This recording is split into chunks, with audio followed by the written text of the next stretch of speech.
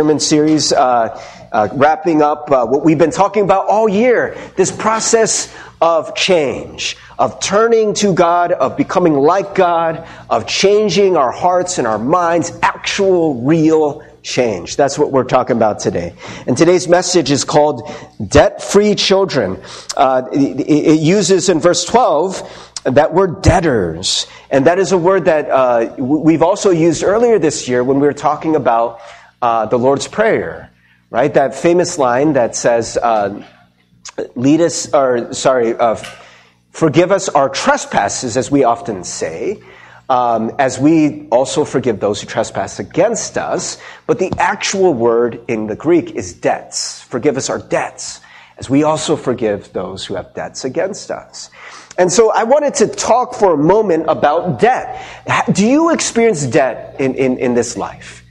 I hear that debt is rising and climbing in America, and I did a quick Google search on debt, and it was kind of frightening. And I got to the part where they were talking about how, I guess in America in 2017, that Americans have more than $1 trillion in credit card debt, and I was like, okay, we can stop there. The more I read, I was like, I'm just going to bum everyone out, and everyone's going to be all fixated on their debt. And maybe for some of you, those of you who are in college or will soon to be in college or just got out of college, you're thinking about student debt.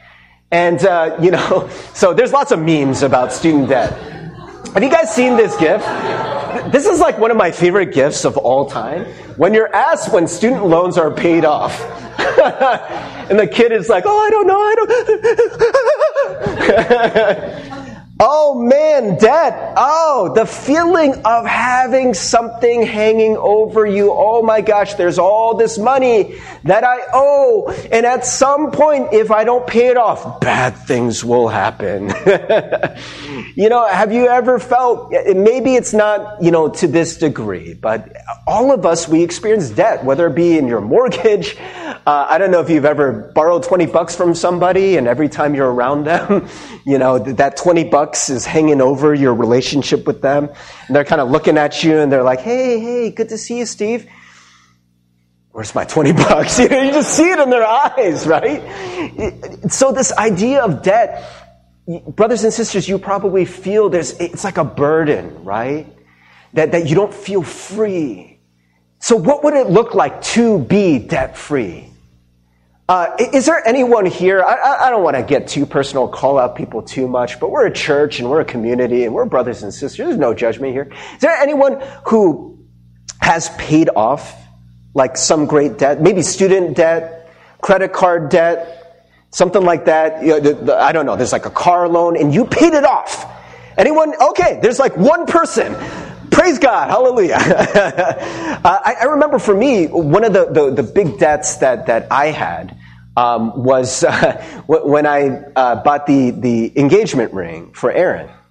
And I know maybe not I know or you know this, but it wasn't the most expensive ring in the world.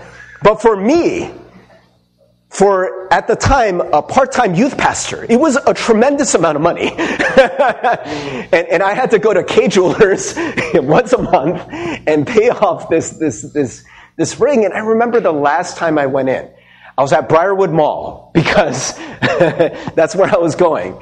And I remember the last time I made that last payment and they're like, oh, you're done. You're done.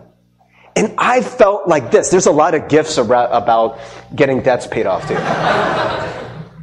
Like this squirrel. I don't know what the squirrel is doing. Did the squirrel just find a pile of acorns? I don't know. But this squirrel is praising the Lord, right? Debt-free! I'm debt-free! Yes! Can you imagine what that feels like to finally have that weight lifted off of you? Now, brothers and sisters, of course, we know in this world that circumstances, they never last. The worldly happiness never lasts. And this is the truth, is that it felt really good. Walking out of K Jewelers that day in Briarwood Mall, going to get my Pinkberry that day. The Pinkberry tasted a little sweeter. Just kidding. Pinkberry hadn't been built yet. But, that feeling was, it was elation. It felt great. I felt lighter. Maybe some of you think about like, your paycheck, a big chunk is going to some of these debts that you have. I don't know. For some of our younger folks, you're like, I don't know what you're talking about. Don't worry about it. Live debt-free as long as you can. Enjoy being a kid. Never become an adult. So frightening. But brothers and sisters, in all seriousness, it is a great feeling. But of course, as we talk about these temporary things, because they are temporary, I'll be honest, it lasted maybe a couple days, and then there were new concerns and new worries, right? It didn't last forever. But what I want to talk about today is a kind of a spiritual debt. And when I say spiritual debt, I'm not just talking about, spiritual in a religious sense, but there is a kind of debt that all of us have. It is a kind of burden that you all carry, whether you are a Christ follower or not, whether you are young or old. I mean, I think younger people maybe don't have as much of this debt built up, but we all carry this burden. And it is a burden. It's a weight that is on us. And brothers and sisters, I want to talk about it today because partially, I think oftentimes we don't even know that we're carrying it. We just think that's life. That's life, right? Everyone's stressed. Everyone's anxious. Everyone is restless. But brothers and sisters, it is a spiritual condition. Something that Jesus came to free us from. This is where a lot of us, so this is what a lot of faith, of Christianity is all about, is trying to free us from this condition. Now, we're going to use some terms today that I'm going to warn you are so well worn that it's going to be almost meaningless to you. Like, first and foremost, we're going to use the word child, a child of God. And it's such a cliche that the most appropriate praise song that the praise leader, and I totally backed him up on this, I was like, okay, the obvious choice for the closing song. I don't know if you guys noticed. Like usually I'll like suggest a closing song, and if the praise song is actually based on the passage that we read, bonus points. And so the obvious choice here, because it's literally taken from this passage, was, I am no longer a slave to fear. I am a child of God. But Jason was like, we can't do that, Pastor Steve. We've done it so many times. Oh my gosh, we've done that song so many. I'm just kind of sick of it. I'm like, I'm with you, brother.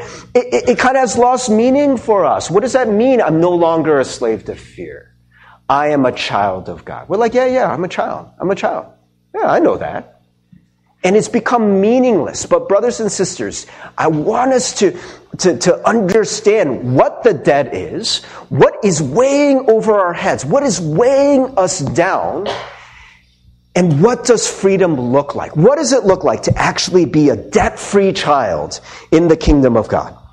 So let's take a look in verse 12. So this is where we get that idea of being a debtor. So then, brothers and sisters, we are debtors not to the flesh to live according to the flesh.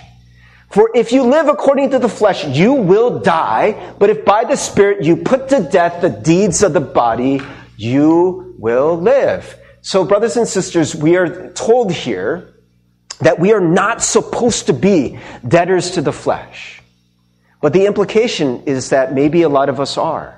The Spirit is trying to free you from that, right? And so we have been talking the last few weeks, and maybe just a quick quiz here. What does Paul mean by the flesh? He doesn't mean the physical body per se, not strictly the physical body, because if he had meant that, he would have said that. There's a perfectly good word for body that he would have used. It's soma. But he does not use the word soma. He uses the word sarx, flesh. And it's kind of a weird word because for a lot of us, we just think of the body, right? And we usually substitute the body. But we've been trying to make the case, and you will see this when people interpret the passage, that they will substitute a word for flesh. They'll say something like, sinful nature or something like that. Sometimes they talk about the old self.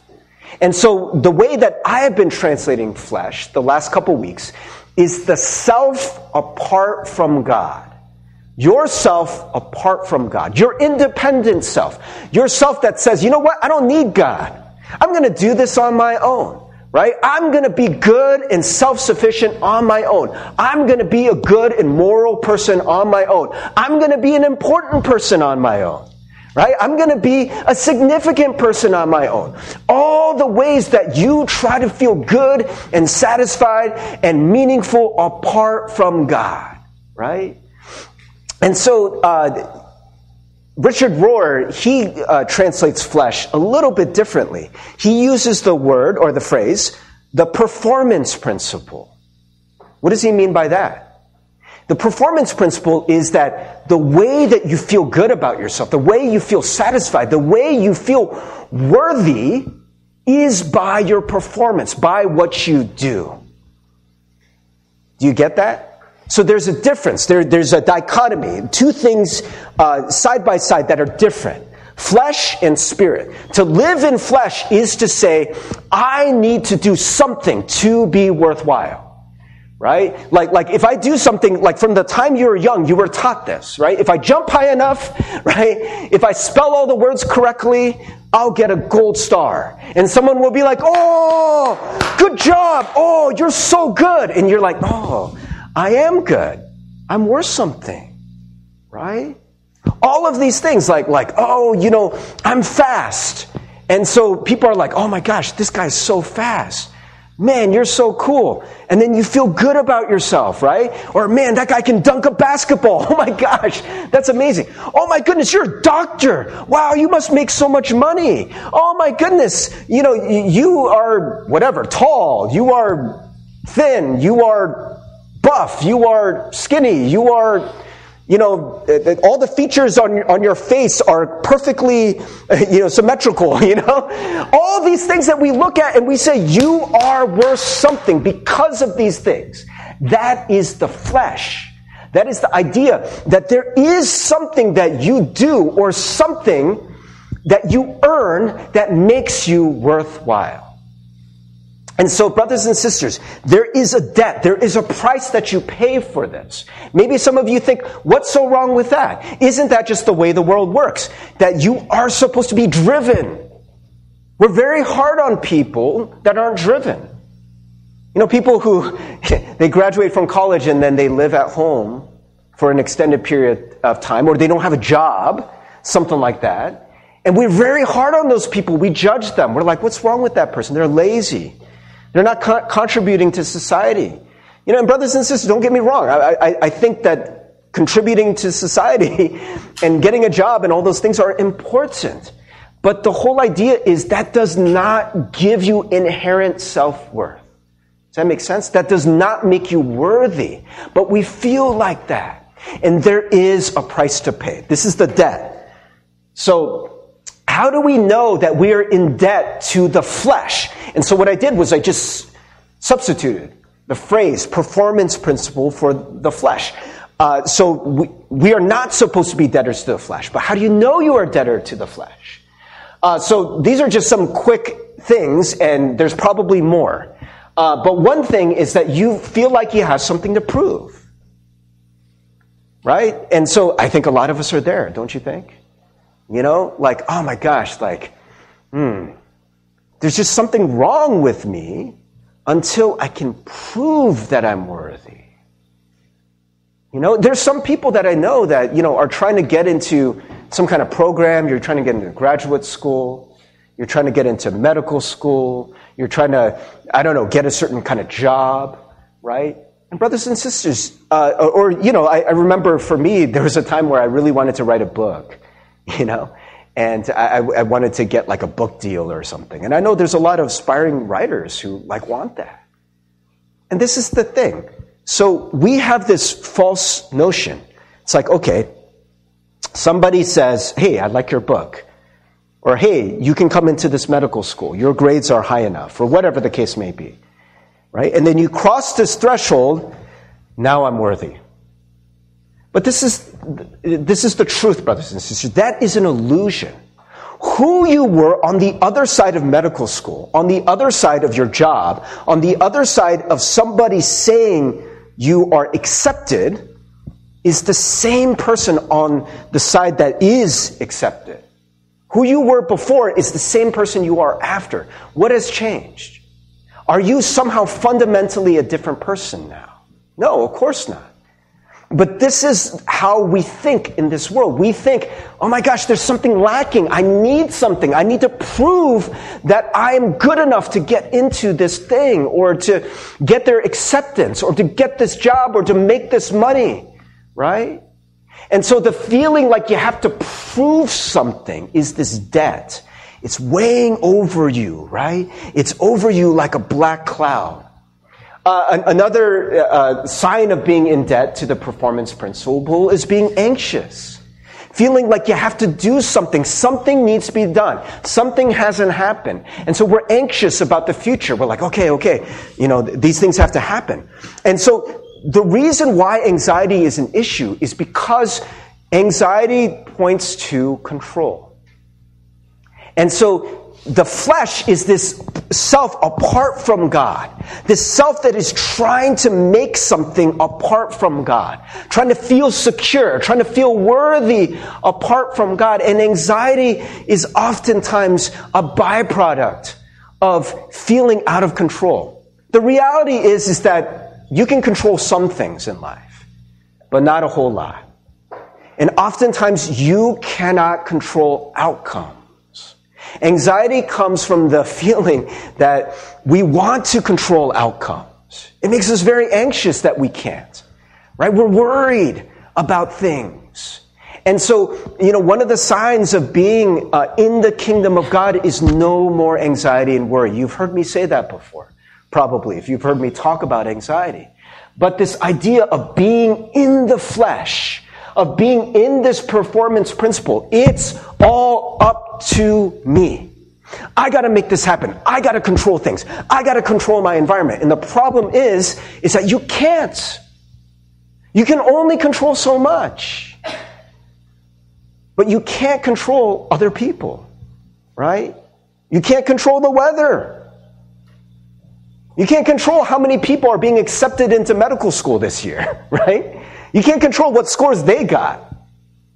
I mean, maybe on a different year, you would have got into medical school. But this year, you don't. Just because, I don't know, everyone just happened to do really well on the MCAT. You can't control that. You can't. You want to, but you can't. Right? This illusion of control is such a big thing for us that, we get sold on it. I mean, one of the things that, like we're very obsessed with health. They tell us that about 70% of health is your genetics. It's your genetics. Now, this is not meant to say okay, then just eat whatever you want, right? Because yes, you do have control over about 30%. That is important, right? But the fact of the matter is there are some people based on their genetics who are very thin, or, they eat everything right, and they're still going to have heart disease. My dad's like that, actually. He's very thin. And he exercises every day. He never eats white rice. It's always the brown rice. He always does everything right. And he's had multiple heart issues. He's had a heart attack. He's had double bypass surgery. It's just genetics, right? We hate to hear stuff like that because we like to think you are in control, right? And so anxiety is a sign which, by the way, we all go through this. I'm not trying to say you're a bad person. That's not what this is about, brothers and sisters. This is not about good or bad. It is just a condition. It is a place where a lot of us find ourselves, an atmosphere, a kingdom, a reality in which we think it all is up to us. And there is a price for that. Being restless, right? This feeling like, okay, I got to do something. This is something that a lot of people experience. We can't be still.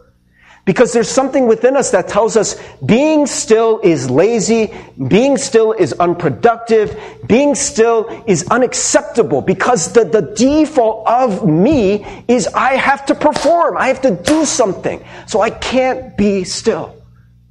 And for some of us, it's really hard to relax. You're on vacation. School is out or whatever, or, like you're not at work, and yet you're still thinking about all the things you have to do. You find your foot is like doing that thing when you're sitting still, and you're trying to rest, but you're like, right? You do that thing where you're like, knee is, right? Why do we do that? Because there's something within you that's like, oh my gosh, I gotta move, I gotta do something, right? And we can't even relax. I know people that after school is done, they're like, Pastor Steve, I'm so restless. I'm so worried, but I have nothing to be worried about. I don't have anything to do. And that's kind of the problem. I feel like I should be doing something. Brothers and sisters, that is a sign of the debt to the performance principle. Another sign is being crushed by your failures and mistakes. And I think the word crushed maybe is too strong here. But you're so affected by your failures and mistakes, by not measuring up. Because, brothers and sisters, when you live by the flesh, the debt to the flesh is you now think those things define you. And by the way, it goes both ways. It's either being too sad, a little too sad by your mistakes, and being a little too pleased with your successes. Because if you are defined by your behavior and your performance, then if you perform well in this world, then you're like, oh, I'm so good. I'm so good. And brothers and sisters, one of the sort of dangerous things is most people did not get to where they are by themselves, right? So, people have been joking around because I think our current president said this. He's like, you know what? I'm a self-made man. In my first business, I started with a small, tiny, insignificant $2 million loan from my dad. That's it, just a $2 million loan. And then I made my own fortune. And we all look at that and we laugh. We're like, you're not a self-made man. You got, like somebody gifted you $2 million and then you started your business. Right? But we like that narrative. We think that our successes are all up to us. And so when we are successful, we're like, well, it must be because I'm worthwhile.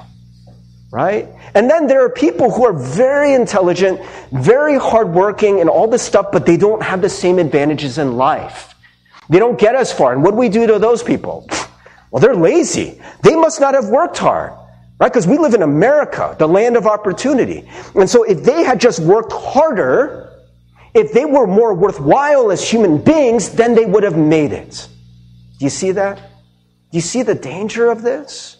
Right? You get a little too high on yourself when you succeed and you think it's all up to you, that it was all because of you, that you deserve all the accolades on your own, right? But then when you make mistakes, when you fail, you also punish yourself.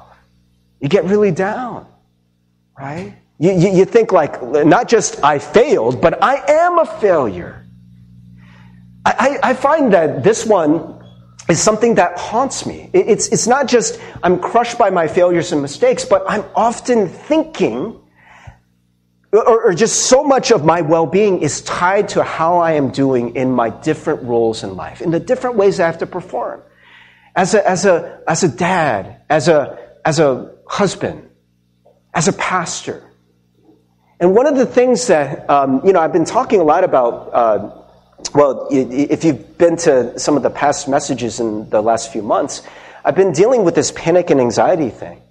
And when I look back to all the times where I've had panic attacks, or the worst ones, oftentimes it is because of, or it's shortly followed by, feeling ineffective in ministry, or feeling ineffective in life in some way. My therapist just pointed this out this past week, and I was like, oh. He's like, yeah, look at this time where you had this panic attack. You were coming back.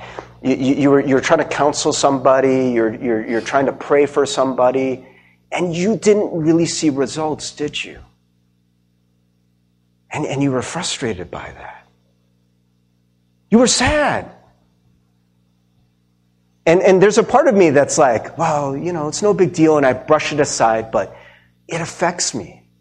And maybe it affects you when you don't succeed, when things aren't going well.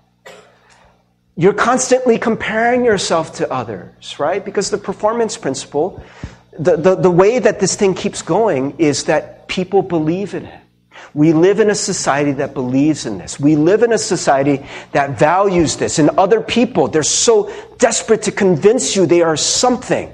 And so we flaunt it and we show it and we have different status symbols. Hey, look at how successful I am. Look at the way I dress. Look at the car that I drive. Look at the degrees on my wall. Look at the letters after my name. Look at all of these symbols that I've made it, that I'm somebody, that I'm significant. Don't you believe me? And we start to believe them, and we start doing the same thing. And we look around and we're like, oh, well, I must not be measuring up. Because look at how well everyone else is doing. And oftentimes we're comparing ourselves not to the people who are doing worse than us, but to the people who are doing better. And so we always feel like we're playing catch-up, right? The last one maybe seems kind of weird, but you are offended often. Now, brothers and sisters, maybe you're not convinced by this. What do you mean that if you're living in the performance principle, in the flesh, that you're offended often? Can you think about people who are really secure in who they are? Like really, really secure. They just know who they are in God. Have you ever met anyone like that? Have you ever noticed that those people don't offend very easily? Have you ever noticed that? There's a reason for that. Because when you get offended by something, it's usually your false self that's being offended. There is something that you have put stock in your identity that, by the way, is not real. And the reason why the false self gets so easily offended is because it needs to justify its existence. It knows it's not real. But somehow it has to sort of like, support itself in a way. And so getting offended by everything, like by all these things, by all these identities that are not you. Those identities are not you. And brothers and sisters, I'm not saying that there aren't times for us to feel righteous indignation by things and to say, hey, you know what? This is not right. But this feeling of I am being attacked.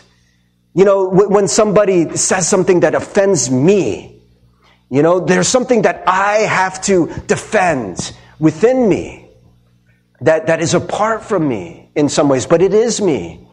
Brothers and sisters, that's not you. That's not really you. That's not who you are. You are not those things. Those are just labels that we put. Some of us, we put a lot of stock into even like our ethnicity, our ethnic background. Those things, a lot of those are cultural things, but it's not real. But we get so easily offended because we make that an identity. We make that who we are.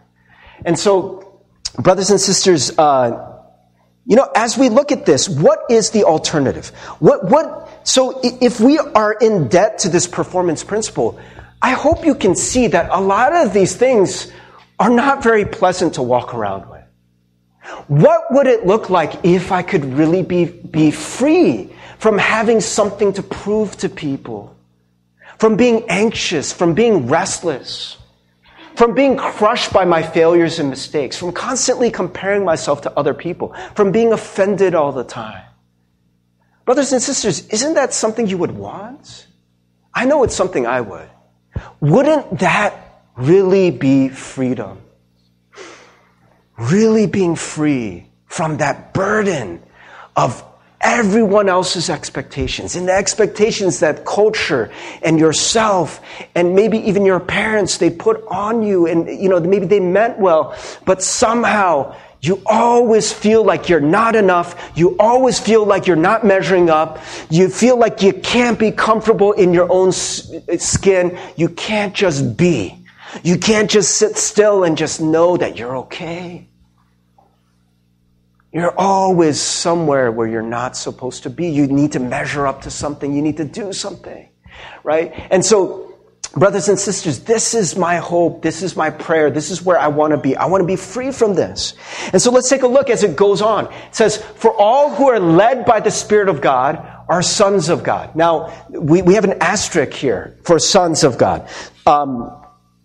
Oftentimes we will not translate this because earlier it said brothers, right? And we understand that when Paul says brothers, or a lot of the people in the Bible, they say brothers, they actually mean brothers and sisters. Just the Greek convention was the word brothers meant both brothers and sisters. But in this case, we do not translate it children. We could, because later on it actually says in verse 16 and 17, right, that we are children of God, right? So we could translate it that way, but we don't here. Because the concept of being a son is important. Because in this world, a son was a full heir. A son got everything from their parents. They got everything, right? Now, so when we say son, we're talking about the status of being a son. This is extended to both males and females, to both guys and girls. This is not exclusive to just guys, but it is the status of being a full heir. All right? So for all who are led by the Spirit of God are full heirs of God. You are children of God who get everything from God. You have all the full rights of being a child of God. For you did not receive the spirit of slavery to fall back into fear, but you have received the spirit of adoption as sons. Now, so here it says, you did not receive the spirit of slavery to fall back into fear, but you have received the spirit of adoption as sons, by whom we cry, Abba, Father. Now, these two things are opposed to each other. Being in the flesh is a spirit of slavery. You can't help it. You can't help but just need to prove yourself. Right? So brothers and sisters, what we are seeing in this is a certain kind of bondage. This is not just about willpower. This message is not stop being in the flesh by your own will. You can't do it. All of us live in the flesh. There's not a single person who doesn't live in the flesh at different points. That's the only game in town, is we're all competing and trying to be better than other people. And we're all trying to prove that we're worth something. That's the world that we live in. That's the air that you breathe, right? It's just the environment. It's just who you are. It is just natural, right? What is not natural is being completely freed from that system. Isn't it weird when you meet someone who truly, not in a way where it's like they really do care, but they act like they don't care, but someone who really doesn't care about what other people think? Have you met people like that? We were alluding to this before. These people are not easily offended, right? But somebody who just really doesn't care. They don't play that game anymore, right? They're just like, hey, I know who I am. And they're just so content in that. Have you met people like that? They're rare. But it's so freeing. I mean, you see such freedom in that person when they are freed from this system of having to perform, having to measure up, right?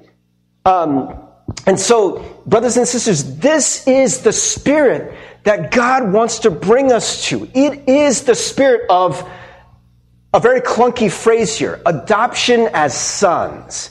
That's not what it says in the Greek. It's a weird word that means nothing to us, but it's usually translated as sonship. What does that mean? So I'm going to just make up my own words because it's kind of a made-up word anyways. Childrenization. Childrenification. It is becoming a son, becoming a child. That's the spirit. The spirit of just, you are a son, you are a child. It just is what it is. You are made a child. You just are. You just are. That's who you are. It is a new identity. And so, brothers and sisters, what this is a gift from God. What does it look like to be a child of God? To be freed in that way? Well, I mean, if you just look at what the flesh is, it's pretty much the opposite of that. right? You know who you are, not because of what you do, but simply you are. You just are. You're just a child. You have full rights. You have full worth. I've used this example before, but I think it bears repeating.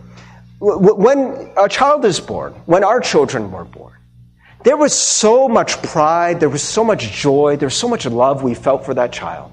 And the child, our daughters, hadn't done anything at that point. All they were doing was crying. I mean, they're completely naked. I'm not telling you anything you didn't know. Sorry, Elise. I'm not telling you anything you didn't know. But when you're born, you don't have fancy clothes. You don't have a degree, right? You didn't do anything. You're not doing anything. But I will tell you that I've never loved another human being more. Why? Because she's my daughter. That's just is what it is. I'm pleased with her. I love her. She doesn't need to do anything or prove anything. She just is. She just is. What if you were able to carry that spirit of being a child, all the time, like literally all the time? That was just in you. It was just in you. And the world is telling you, perform. Hey, you got to prove something. You're not good enough. You're not good looking enough. You're not smart enough. You're not getting good enough grades. You're not earning enough money. And just within you, you're like, what are you talking about? I know I'm enough.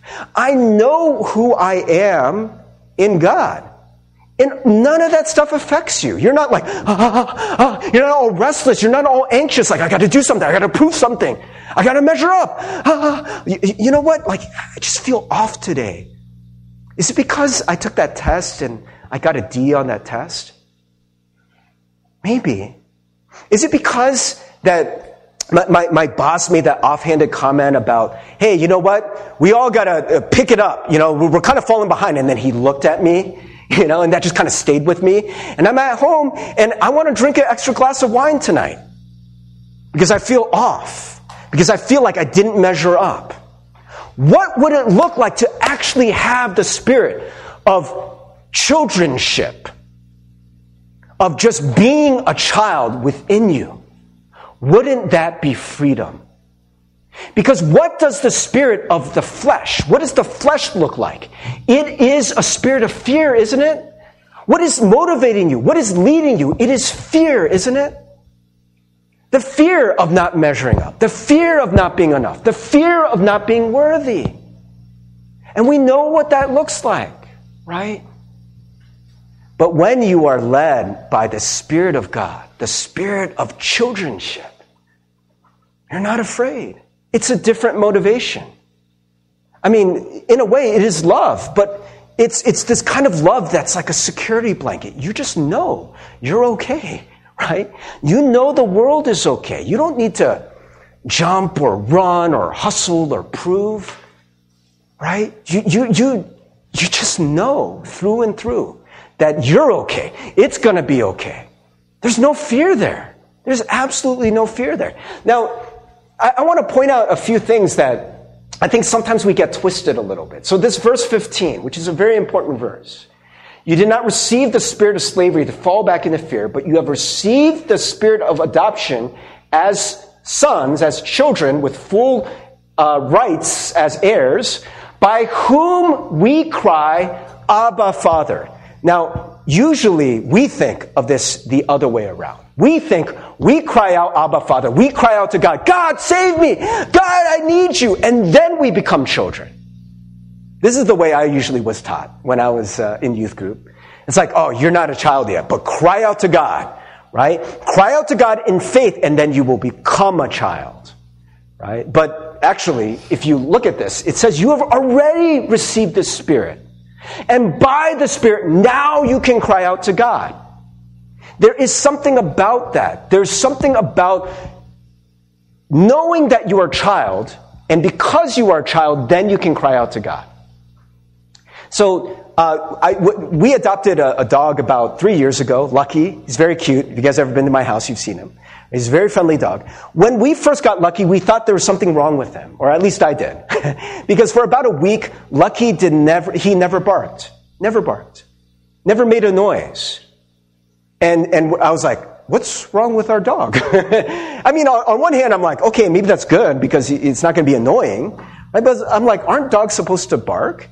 Right? And people are like, oh my gosh, he's so well behaved, he's so calm. I'm like, yeah, it's weird. I think our dog's broken. We got to take him back or something. But this is the thing. After about a week or two, he started barking.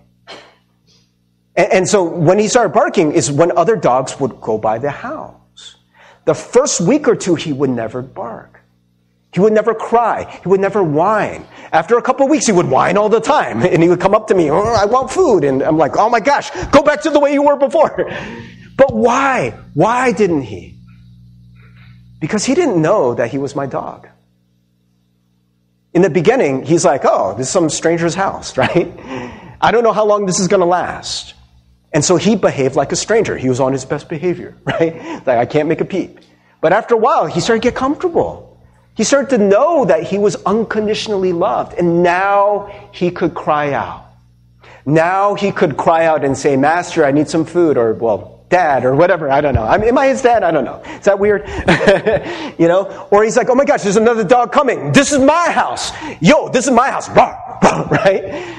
Now he had the comfort of knowing he's a child. Brothers and sisters, I find this extremely comforting because there are many of us who cry out to God. And if you cry out to God, you know in some measure you are already a child of God. You already are. Maybe you don't feel it fully, but you are. Because you couldn't cry out to God if you didn't already have the Spirit within you. Does that make sense? I mean, it is the way with kids. Oftentimes, you know, kids will cry to their parents. They'll complain to their parents. They'll whine to their parents. Why? Because they know their children. They know they can do that with their parents. It's okay for us to do that. But this is what we usually do. We look at this and we're like, you have to cry out to God, and then God will answer you if you have enough faith. We read these passages and it's all about faith. Faith. Faith. What do we mean by that? We mean your faith. Brothers and sisters, I want to say something that maybe, I don't know if you're going to fully agree with me, but I think we use faith as a weapon. And I think we use faith as a backdoor into the flesh. And what I mean by that is we make faith a moral test. Oh, well, see, you know what your problem is? You don't have enough faith. If you just had more faith, then God would answer you.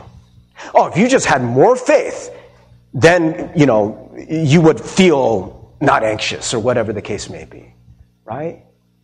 And so this is the thing. I mean, if you think about all of this as the spirit of childhood, right, of being a child, then this makes no sense. Have you ever said to a child, you know what your problem is? You're not trying hard enough to be a daughter. If you were just a better daughter just by trying, you know, what does that look like? You know, can anyone be a child by like, I'm really a son, But this is the way we treat faith, isn't it? Like somehow it is, you have to morally strain. You have to psychologically strain. It's like this sort of like force power that you have to have faith. Just, you know, I'm going to really believe in God. I'm going to really believe in His promises. Brothers and sisters, that sounds like work to me. That sounds like another part of the performance principle. You're not faithing hard enough, right? So you should feel bad. Brothers and sisters, the way that I have come to understand faith more, it is more, let's go back to this picture. It's more falling into something than it is jumping into something. Right? We talk about the leap of faith. Hey, just take the leap of faith. Just take the leap of faith. Like, I'm scared. Just take the leap. You just have to jump hard enough. You just have to jump far enough. Right? Faith becomes another test. Another backdoor, fleshy principle work that you have to do. Right? You're not good enough because your faith isn't good enough. No, brothers and sisters. No. Faith is simply being embraced by a Father who already loves you. It's not work. It's more of a fall. It's more of a surrender. This is why we talk so much in Christianity about surrender. We sang that last week. I surrender, right? What is surrender? Surrender is no more fighting, no more working, right? Surrender, like I've never heard someone say about, a team that gives up or an army that gives up. Like, oh my gosh, do you see how they surrendered? That was so good. Like, their surrendering was the best. There's no merit to surrender. That's a better way to think about faith, right? But we praise people's faith. I know Jesus praises faith. But that's why it's so ironic. Because look who he's praising. He's praising, in one story, there's a woman who's been bleeding her entire life. And she breaks all these social conventions because she's so desperate. And she just reaches out to God in her desperation, and she offends everybody. They're like, oh my gosh, what is she doing? And Jesus is like, daughter, rise up. Your faith has made you well. She's like, it has? I was just desperate. I just tried everything else. I just reached out because I had nothing to lose. He's like, that's right. There's no merit there. The Pharisees are like, but we've been working hard our whole lives. We have faith. We have been doing all this stuff to be these good law keepers, right? We've been doing everything right. And this woman, all she does is just reach out in desperation. Yeah, that's right. That's faith. That's what children do, don't they? They just cry. Have you ever said to a child, oh my gosh, your cry, it's so adorable. Like the pitch of that cry, so good. Oh my gosh, because you cried for 15 minutes, I will give you what you want. Now, some parents do that, but you shouldn't. Really, you shouldn't. It's not another work. Do you get it? A cry is not a work. It's just desperation. It is acknowledging that you can't do it. You just need God. Brothers and sisters, this is 1,000% gift. Who you are in Christ, it is simply received. You fall into it. You just become who you are in Christ, and then you try to live there as much as possible. And when you live there, you will experience a new kind of freedom. Another way that I know that the way that we have faith is all wrong is because there's so much fear around it. Oh, I don't have enough faith, right? Brothers and sisters, He did not give you a spirit. You did not receive the spirit of slavery to fall back into fear, but you have received the spirit of childhood, by whom we cry, Abba, Father. The Spirit Himself bears witness with our spirit that we are children of God. The Spirit's going to do that. You don't have to worry about it, right? Just receive. Just receive. Just let Him tell you you are a child. You don't need to work so hard at that. I just really need to believe that. Just believe. Just fall into it. Just listen, right? And if it takes your whole life, or if it takes, if it doesn't come right away, that's okay, brothers and sisters. But let's just fall into the arms of this Father who already loves you. He's already taken the first step. You already, for many of you, already have the Spirit within you. Right? All you got to do is receive it. Be open to it. That's it. That's it. There's no pride there. All the pride is erased. All of the performance principle, all the ways that the flesh is trying to say, I was so good. I deserve this. No, you don't.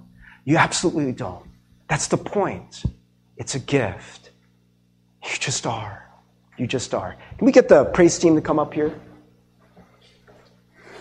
I want to give us a moment, and praise team, you can start playing some mood music here in the back. I want to give you a moment to pray this.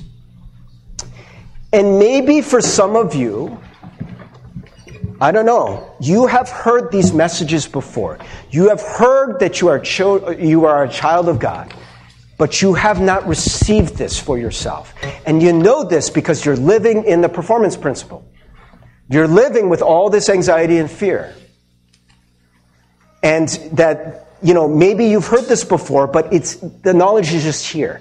It hasn't crept down. It hasn't gone into your very heart and your soul. And so, brothers and sisters, if that's you, I want to give you a chance to pray. Maybe you've believed this before. And sometimes we think about these things as one and done. Brothers and sisters, I don't know. I think there are people who've received the Spirit, but you're not walking in the Spirit. You're not living in this actual freedom. You're still living by the rules of this world. You're still trying to impress. You're still trying to prove. And so maybe you need to fall back into the arms of the Father who will catch you. The Father who will whisper into your ear, into the depths of your heart and soul, I love you. You're my child. You don't need to prove anything. You're already worthwhile. You're already enough because of what I have done for you. You're free. You are free from all of this nonsense of trying to prove that you're something. You just are. You just are. Can you receive that, brothers and sisters? And brothers and sisters, if you don't fully feel it, but you can cry out, let's just do that right now. Cry out to your Abba Father. He listens. The Spirit is helping you, enabling you to do that, enabling you to cry out to God. So let's just take a moment to pray. And brothers and sisters, maybe it's the first time or first time in a long time. Brothers and sisters, just don't overthink this. Just fall. Fall into this truth. You are a child. So brothers and sisters, you can pray, but I might just speak these things over you. You are a child. God loves you. He sent His Son to die for you. He didn't send His Son to die for perfect people who had their lives cleaned up, people who are doing everything right, people who are working hard, people who had achieved so much. He died for sinners, for broken people, for people who had screwed up, for people who weren't getting things right. Not for the people who are getting picked first, but for those of us who oftentimes are picked last. He died for you.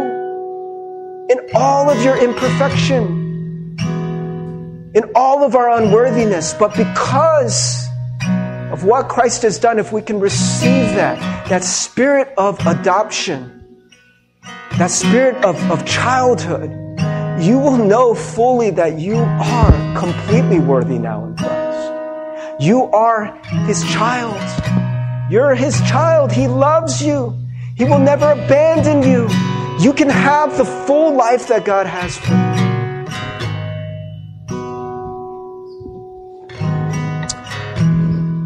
God, I just pray for each and every one of us, God, that we can receive this gift again.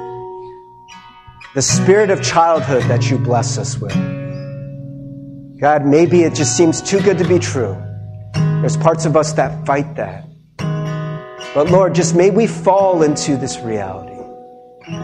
God, may we just surrender and give in to the truth of what you have given to us, God. Of what you want us to know about who we truly are. That we are your beloved children. We don't need to stand on our good deeds anymore. We don't need to justify ourselves by how good and moral and upright and hardworking we are. But we can just cry out in desperation. We can just fall down, God, before you. We can just receive this gift. Thank you, God. In Jesus' name we pray. Amen.